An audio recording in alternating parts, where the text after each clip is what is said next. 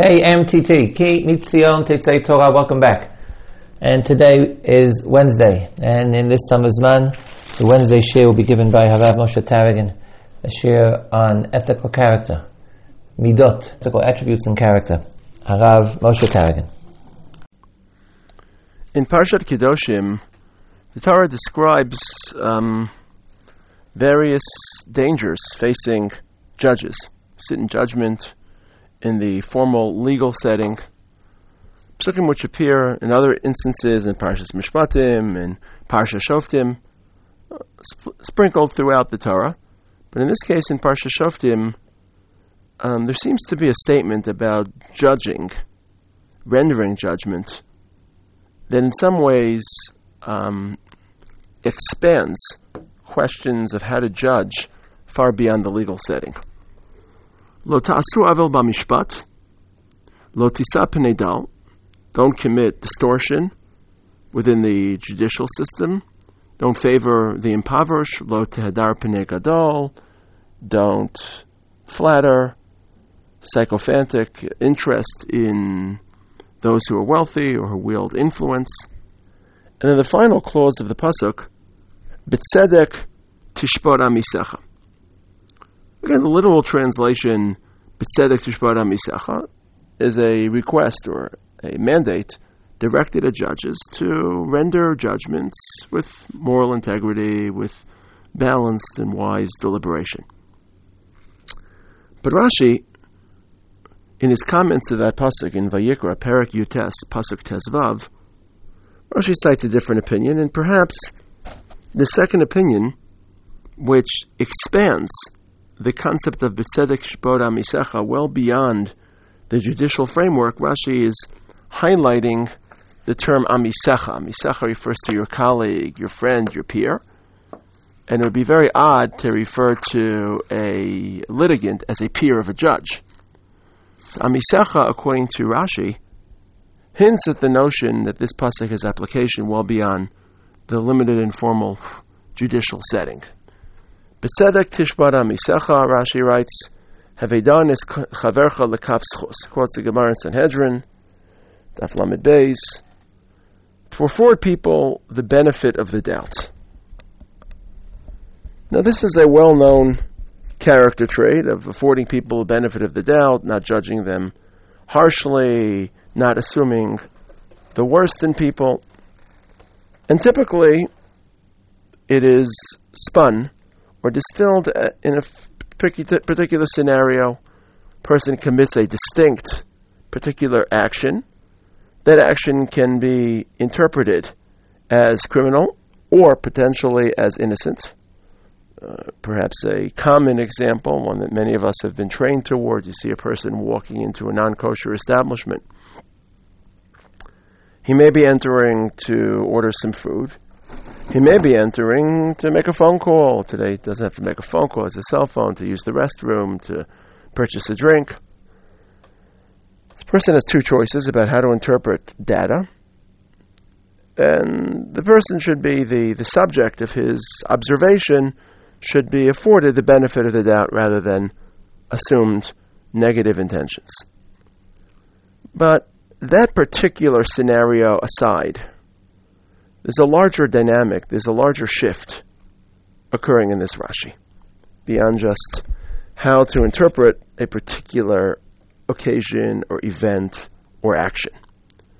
It's about how we judge people in general, not just in their actions, but in their intentions, their personality, their agendas, and in some cases their ideology and their religion.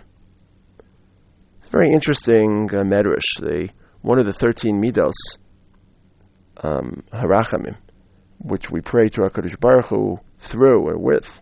Hashem, Hashem, kel rachum mechanun, erech apayim, v'rav chesed.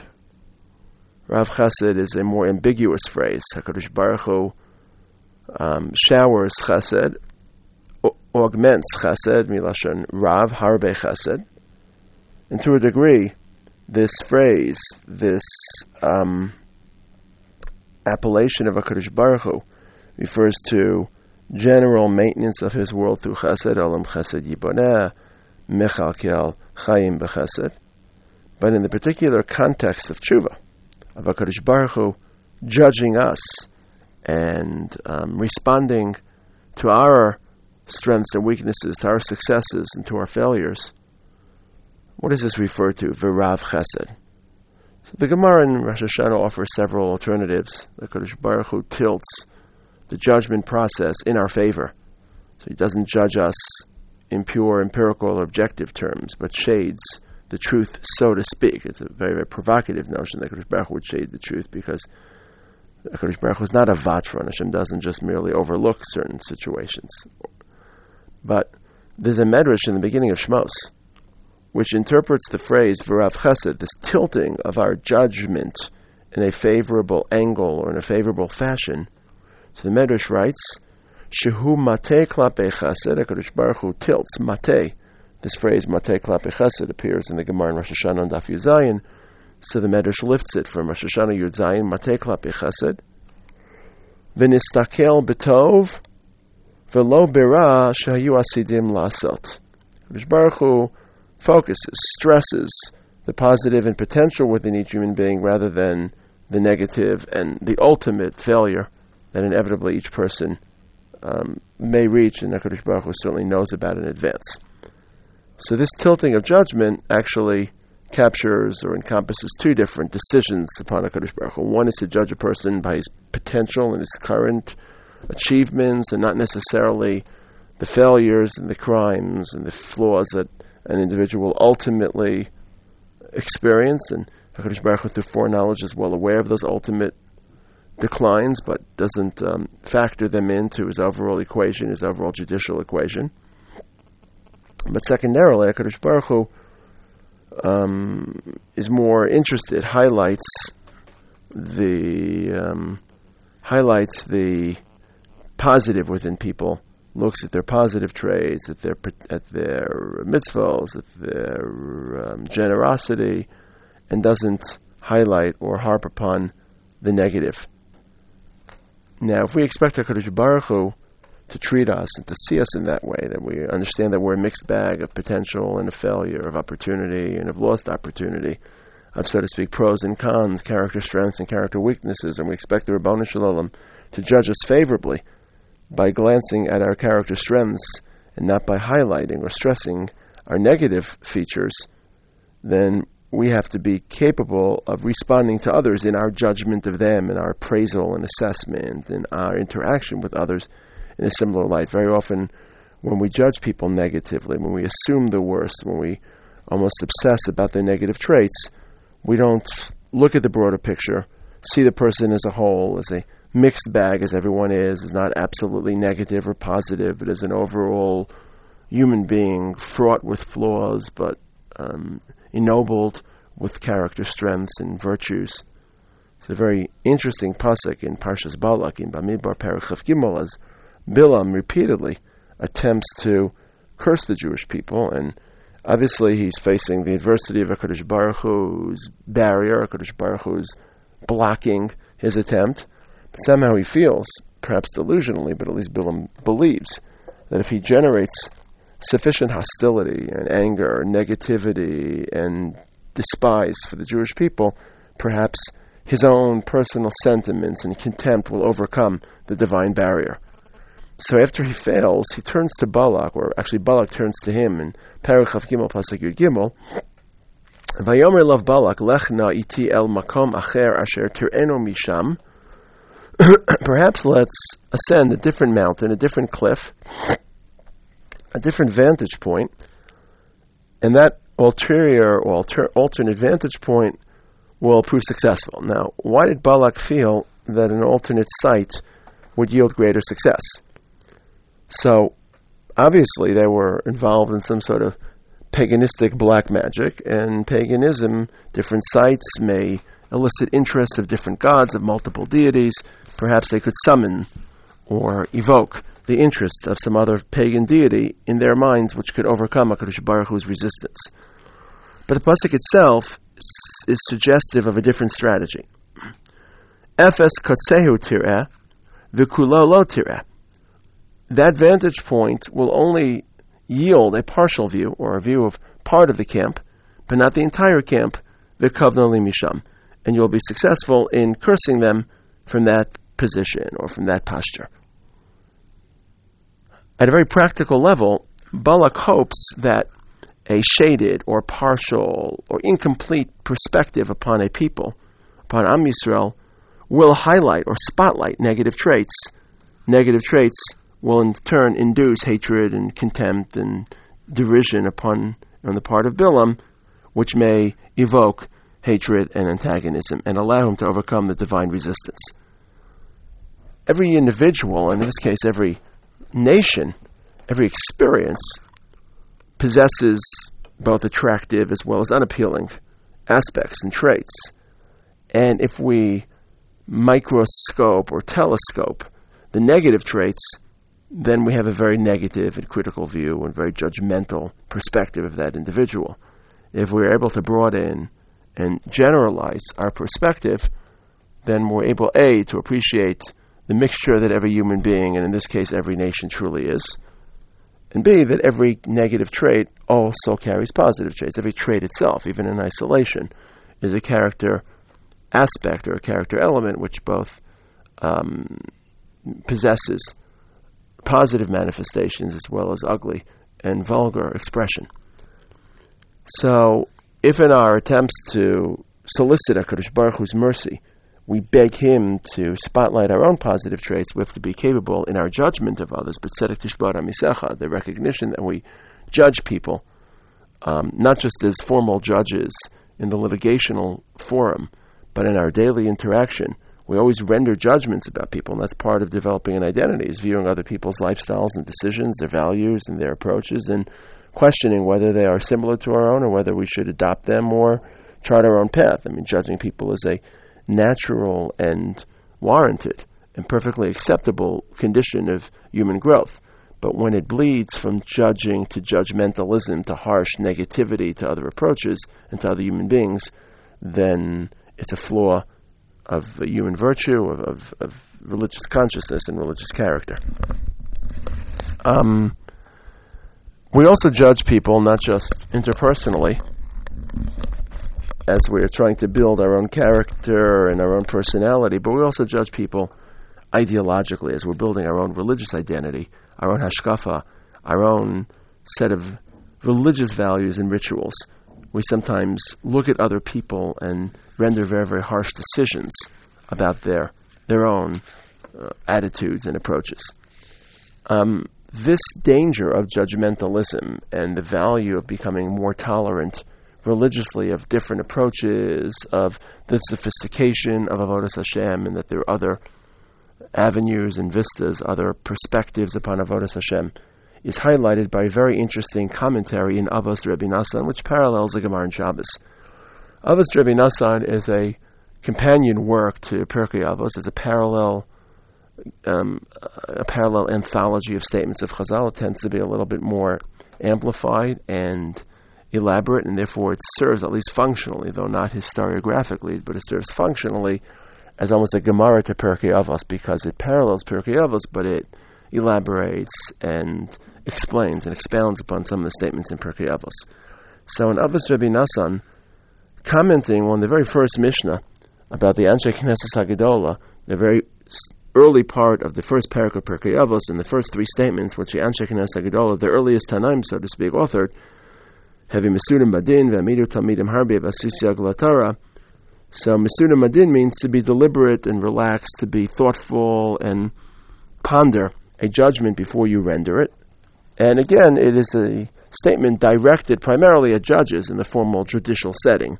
But Avos Rebbe Nassan elaborates and applies the notion of deliberate thinking, of tolerant examination rather than impetuous judgmentalism to every man as he judges the world around him and he judges religious expressions around him.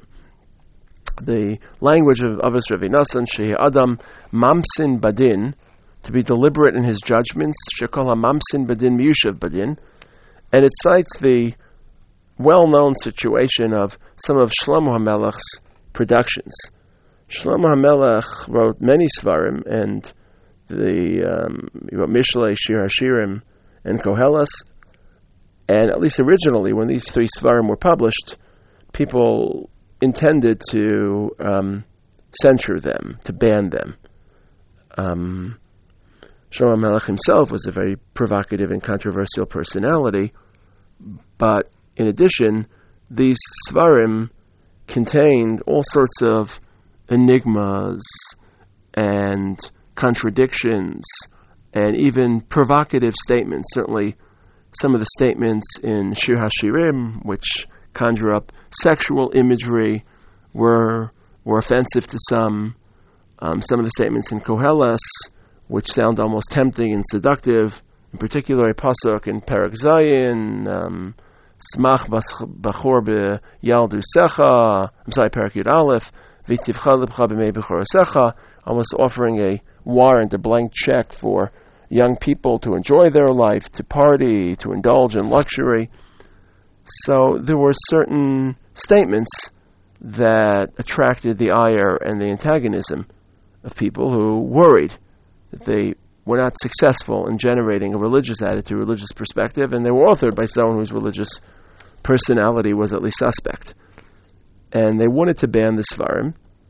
And after thinking, a few generations later, Chizkiya's scholars, as the pasuk in Mishlei, Perek Chafei attributes Asher Ha'atiku Anshe Chizkiya Melech Yehuda, Chizkiya's scholars, they ratified and they canonized Shlomo's works into Tanakh. They granted them validity, Anshe Chizkiya. So it took several years, several generations, until Shlomo's works, Mishlei, Koheles, and Shir HaShirim, were proved. But had Shlomo's contemporaries been impetuous and quick-fused in banning and censoring Shlomo's work, these 3 works, these 3 great Svarim, would have been lost and would have been relegated to historical oblivion. So Chizkiya's men, Chizkiya's scholars, Chizkiya's Talmidei Chachamim are seen as heroic, and their heroism stems from their tolerance, their ability to exercise deliberation and thoughtfulness rather than quick snap judgmentalism. The Gemara in Shabbos on Daf Lamed cites this whole debate and question, but in particular regarding Sefer Koheles. Bikshu Chachamim in Shabbos Daf Lamed, Lignos Sefer Koheles v'pnei shedvarav sotrin ze et ze. It's not clear who these Chachamim were. Is this Gemara in Shabbos referring to the same contemporaries of Shlomo who wanted to ban it, and Chizkiya's scholars approved it a few generations later, or does it refer to even a subsequent inquiry or questioning of the suitability of Sefer Koheles, especially because in the Gemara in Shabbos it's the internal contradictions of Koheles that were surprising to the Chachamim, whichever these Chachamim were. Some statements support Simcha, other statements attack Simcha as worthless.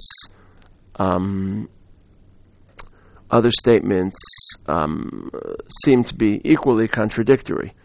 It's not sure whether this refers to a separate incident or the same incident, but either way, it describes the same process of an initial wariness towards the Sefer, followed by subsequent interpretation, decoding, deeper appreciation of some of the original enigmatic statements, but recognizing their true depth.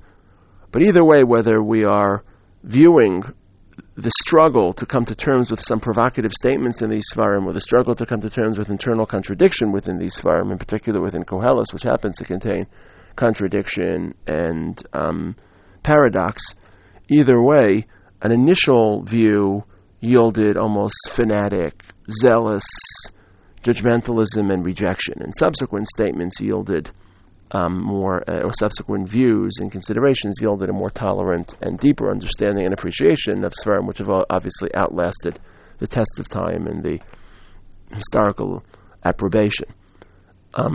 Very often it's hardest to maintain our tolerance, our understanding of other approaches, of other voices, when we are involved in generating religious fervor and religious zeal. It's a built-in issue. Obviously, when people are younger, it's even more difficult because they aren't seasoned with the breadth of experience, with the sweeping horizons of HaKadosh Baruch Hu's infinity. I mean, ultimately, tolerance is not just a moral trait, but it is a theological reality, theological necessity, because if HaKadosh Baruch Hu truly is infinite, then within reason, as long as the variance of approaches all cohere within halachic fidelity, but within reason, there have to be an infinite amount of approaches to HaKadosh Baruch Hu. So if someone approaches Hashem, again, stemming from halachic fidelity and halachic commitment, if the person approaches HaKadosh Baruch Hu from a slightly different vantage point that I can't understand or can't appreciate it, well, by definition, almost tautologically, that approach will be a valid approach, because I'm not meant to understand every aspect of HaKadosh Baruch Hu. My derech is necessarily different from your derech. But obviously it's a moral issue as well, not just an appreciation of the infinity and the infinite approaches to HaKadosh Baruch Hu. There's a beautiful Gemara in the end of Tainus that Liasid Lava, the Rebbeinu Shalom, collects all the tzaddikim who have lived through history and aligns them in a circle with him positioned in the midpoint, in the actual middle of the circle, the center point of the circle, and each tzaddik stands on the perimeter, points to the midpoint of the circle, and voices, Zashem kivinu lo nagilav v'nitzmecha b'shuaso. This is the God we've awaited. Let's rejoice and exalt in His salvation and the final victory and triumph of history. And amongst all images, why is the image of a circle employed to describe this dance or this arrangement of Talmidei Chachamim and Tzaddikim, Liasid Lavo? And presumably it's because a circle contains infinite and equidistant radii. So each Chacham is equidistant from Hashem. Each Chacham has enjoyed his own personal relationship and religious experience, and they're all equal, but they're all different. Equal but different. And infinite equidistant radii. But tolerating other approaches to Avodas Hashem is also a moral responsibility. And sometimes it's almost as if a distinction has to be drawn between passion and rational thought. Passion makes us truly committed to a particular experience, whether it's a particular lifestyle, a particular spouse, a particular color, or a particular food type. And if we take a step back and rationally assess the situation, there's nothing that makes that opportunity, that person, that choice objectively superior. We just love it. We just are committed to it. And tolerance demands almost the compartmentalization between experiences which stem from our passion and experiences which are just subjective. We're passionately committed to our own choices, but realistically we understand that other choices may be just as legitimate and be just as fulfilling for other people. That's difficult the more ideological it becomes, because the more ideological, the graver and greater the stakes and the greater passion we invest in our approach, and we should invest in our approach to HaKadosh Baruch Hu. We're absolutely committed that is, or convinced that is the only approach and the superior approach, and in truth it really is the superior approach for us, but it doesn't render it the exclusive approach for others. This issue of how we render judgment about others, and particularly about others who do demonstrate. It's easy to be tolerant and respectful of people who are successful or immaculate, but people who do demonstrate flaws and limitations has even greater import and greater consequence amongst our leaders. I've quoted the pasuk in Kedoshim, B'tzedek tishbar amisecha. There is a structurally similar pasuk in the beginning of Parsha Shoftim, a parsha which obviously deals with the broader judicial and litigational system. Shoftim v'shatrim titen lecha b'chol she'erecha asher Hashem elokecha nazin lecha l'shvatecha. So this is a pasuk in a parsha which is clearly directed almost exclusively at Shoftim, as opposed to the pasuk in Kedoshim B'tzedek tishbar amisecha. But the pasuk concludes the beginning of Parsha Shoftim, v'shaftu et ha'am mishpat tzedek. They should judge the people righteously and correctly. Again, on a literal level, referring to the balance and honesty which a shofet must wield in rendering his verdicts. But the Medrash Tanchum already senses that there's a moral question, not just a judicial question. Amar Rav Yehuda Rabbi Shalom, the greatest leaders were matin u'malamdim alehem zchut lefnei HaKadosh Baruch Hu. The real role of a leader, again, not just within the judicial system, but a broader national figure, is to defend Jews in the eyes of God, not to indict or to prosecute them in the eyes of God. In our modern milieu, Levi Yitzchak Berditchev was known as the great defender of Jewish integrity. He would always locate. He lived in a very difficult time for Orthodox religion when it was under siege and people were very agitated. And that agitation typically elicited anger, frustration, and rejection. And for Levi Yitzchak, it elicited embrace, love, and an attempt to uncover a deeper holiness, a deeper sanctity within a Jew, and to almost present that to Kadosh Baruch Hu in defense of the Jewish people. Within this Medrash Tanchuma, it's actually Gidon who is selected as Gidon ben Yoash, who is selected as the exemplar of a defender of the Jewish people during a difficult time. The Medrash in Tanchuma, Parsha Shoftim Siman Daled, describes Gidon living through difficult periods in Sefer Shoftim, periods of siege, periods of Jewish paganism. Gidon himself was not a scholar. He was one of the Rekim, as the Gemara in Rosh Hashanah describes.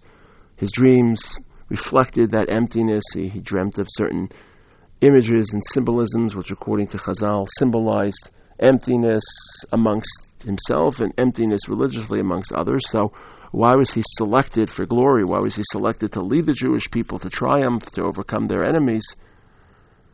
Mimiyat Talameh, the Medrash says, Megidon ben Yoash, Sheviyamav Ha Yisrael Batzar, Am Yisrael suffered religious crisis and ultimately foreign invasion, foreign tyranny. And the Rebbeinu Shalom was waiting for one leader to defend their virtue, to love them as how they were and who they are, rather than constantly indicting and carping and critiquing them. And no one was able to, no one was sufficiently religious in their own record to be able to sort of stand above pettiness and myopia and defend Am Yisrael. Kivan shenimtza schus begidon, finally Gidon stood out, shaliman aleim schus, based on the pasuk in Shoftim Perek Vav, where Malach visits Gidon and addresses him, Hashem imcha gibor hachayal, and Gidon responds as to why HaKadosh Baruch Hu has treated the Jewish people this way, where all the miracles and promises from Mitzrayim, Natashnu Hashem, God has abandoned us, Vayinenu b'kaf Midyan. And the answers are obvious because Am Yisrael has betrayed HaKadosh Baruch Hu's will, but Gidon is unwilling to accept these answers because of a abiding commitment and faith in Am Yisrael's recoverability. And hearing this, the Malach immediately says, or Hashem says, Vayifen elav Hashem, Hashem enters the picture, Vayomer leich b'chochacha zeh, you should advance with this strength, with this energy. And the reference of Bechochacha Zeh alludes to not a particular weaponry or any particular armament, but Bechochacha Zeh, with the strength of this character trait, you have been selected as my divinely appointed leader, and I will be showering you with divine intervention and supernatural opportunity because you continue to defend sinners rather than indict them. There's a similar statement offered about Yeravam ben Yoash, a successor to Yeravam ben Nevat in the northern kingdom of Am Yisrael, and Melachim Beis describes him as the leader of great territorial expansion who pushed back the borders of Am Yisrael to the Mediterranean Sea, even though he was a paganist and a wicked, infamous king. Yeravam ben Yoash, not Yeravam ben Nevat, but very similar behavior. And the Medrash, Yalkut Shimoni, Melachim Beis, asks, Mativo shel Yeravam, why was Yeravam selected? Very Oved Avodah Zarah haya, El Mipnei shelo kibel lashon hara al Amos. He refused to accept an indictment of Amos. This is not an indictment of the broader Jewish people, but he refused to accept lashon hara. And HaKadosh Baruch Hu reasons, as the Medrash articulates, Dor Oved Elilim, V'rosh Dor Oved Avodah Zarah. There's a nation of paganism and its leader is idolatrous. I would rather expand this territory and save my nation through a person who refuses to accept lashon hara, who still maintains a positive and optimistic view of another human being, of Amos. Ironically, perhaps the antithesis or the inverse of Gidon's innocent, almost impregnable belief in the virtue of Am Yisrael and in his need to defend the Jewish people to HaKadosh Baruch Hu rather than prosecute and highlight their flaws. The opposite may be Eliyahu Hanavi. And in Melachim Aleph, Eliyahu Hanavi has just stood on top of Har Carmel and faced down a team of pagan prophets and has seemingly debunked their weird and foolish pagan ritual. They've been abject failures at drawing down fire upon their sacrifices, and Eliyahu's sacrifices were immediately accepted, and Eliyahu maybe naively expected them all to fall into line and convert from their paganistic tendencies to a more monotheistic approach, and he's deeply, deeply distressed when they're unwilling and unable to. So Eliyahu is left alone on top of this mountain, very lonely. Vayomer kano kinesi l'Hashem elokei tzivakos. I have been a pursuant zealot for your needs, Hashem says, and he launches into a tirade against the Jewish people. Ki azvu brischa b'nei Yisrael. They have abandoned your treaty, your covenant. Mizbechotecha harasu. They have dismantled your altars. Nefeyecha haragu. They've murdered your prophets. Vayvater nidavadi. And I alone remain as a stalwart believer. Vayakshuas nafshi lekachta. And even my soul they want to murder. And Hashem essentially orders Eliyahu back out into the mountain, and he issues a very famous directive that God is not found in wind, and not found in fire, and not found in loud noise, but in a small whispered kol d'mamadaka. And when Eliyahu is unable to appreciate this message, so Hashem points towards the bottom of the mountain. Vayomer el Hashem elav lech shuv l'darkecha midbar Damesek. Go travel back to Damesek and appoint Chazael as the king on Aram, and Yehu ben Nimshi as the king of the Israel, and Elisha ben Shaphat from Avil Mechola will be a Navi in your place, essentially removing Eliyahu from office, because once he falls into that harsh indictment of the Jewish people, he's almost disqualified himself from candidacy for a Navi to lead Am Yisrael, because ultimately it's not the prophetic wisdom that HaKadosh Baruch Hu desires, but that loving commitment to the Jewish people to defend them, particularly at their worst time, to be able to, on the one hand, build that passion, that kanos, but not to allow that to poison towards judgmentalism and indictment. The Rambam actually, in one of his very famous letters, traces Eliyahu's behavior back to Moshe. Moshe Rabbeinu himself had a moment of harsh judgmentalism at the Sneh, where he questioned Am Yisrael's willingness to accept Hein Lo Yaminu Li. And according to the Rambam, at least, Moshe's tzaras was not just a miraculous sign to convince Paro, but was a temporary punishment for slandering the Jewish people. Ironically, Miriam would ultimately receive her own form of tzaras for slandering Moshe. And the Rambam also points to Yeshaya, who has his dream in which he claims, Kish Tmeis Vasayim Anochi, V'tocham Tmeis Vasayim Anochi Yoshev, I'm a man of impure tongue, and I live amongst impure people. And in this vision, Yeshaya sees some sort of heavenly angel, a seraph, entering into the Beit HaMikdash, taking a coal and placing the coal on his lips and burning his lips. And amongst all the imagery which is meant to elicit, the Rambam feels this is also a temporary punishment, a quick punishment for Yeshaya's slander against the Jewish people. So the trait of tolerance, not just tolerance on a emotional level to tolerate people's behavior, but on a judgmental level, not to reach quick judgments, whether on the interpersonal sphere or the ideological sphere, is alluded to by that verse in Parshas Kedoshim, Mitzedek Tishbar Misecha, and elaborated by Chazal's interpretation of the pasuk in Shoftim, V'shaftu ata mishpat tzedek. Sometimes we believe that the more harshly we judge people, the more religious we are, and quite the opposite is true.